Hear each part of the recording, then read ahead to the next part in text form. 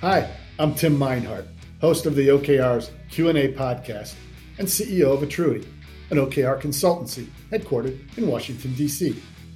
As a successful entrepreneur with extensive consulting experience, I created the OKR's Q&A podcast because I wanted to give back to other entrepreneurs and executives. I know firsthand how powerful the wisdom from advisors, thought leaders, and executives can be, and it has always been my belief that hearing wisdom directly from exceptional leaders speaks volumes.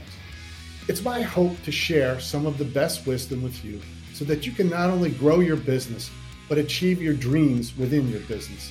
Nothing brings me greater satisfaction than inspiring people to do things that they never thought they could do. In this podcast, we'll be discussing anything and everything related to objectives and key results methodology, or OKRs for short. We will share tips, tricks to simplify the OKR implementation and management process for you by sharing our own personal insight and interviewing and discussing OKRs with thought leaders, executives, authors, and experts from around the world. And trust me, they are awesome. I will never forget when I first learned about OKRs. A friend mentioned to me that I should read this book, Measure What Matters by John Doerr, and Radical Focus by Christina Watke. I finished both books and knew OKRs were unique and very, very powerful. I've been discussing OKRs with organizations around the globe ever since.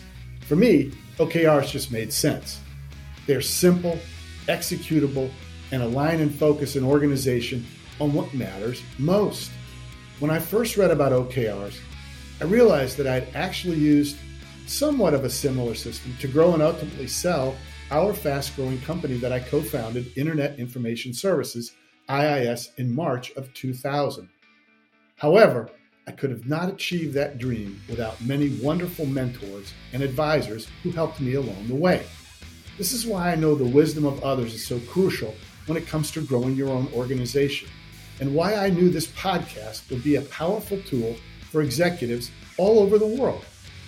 I've not only been a consultant and an entrepreneur, but I've also acted as a CEO, COO, and CFO for several organizations throughout my career. It's because of this experience that I know OKRs are the premier management system for today's world. My hope is that you'll begin to see and believe this as well after listening to our podcast. There's so much power in the simple principles of proper goal setting, alignment, focus, and employee empowerment.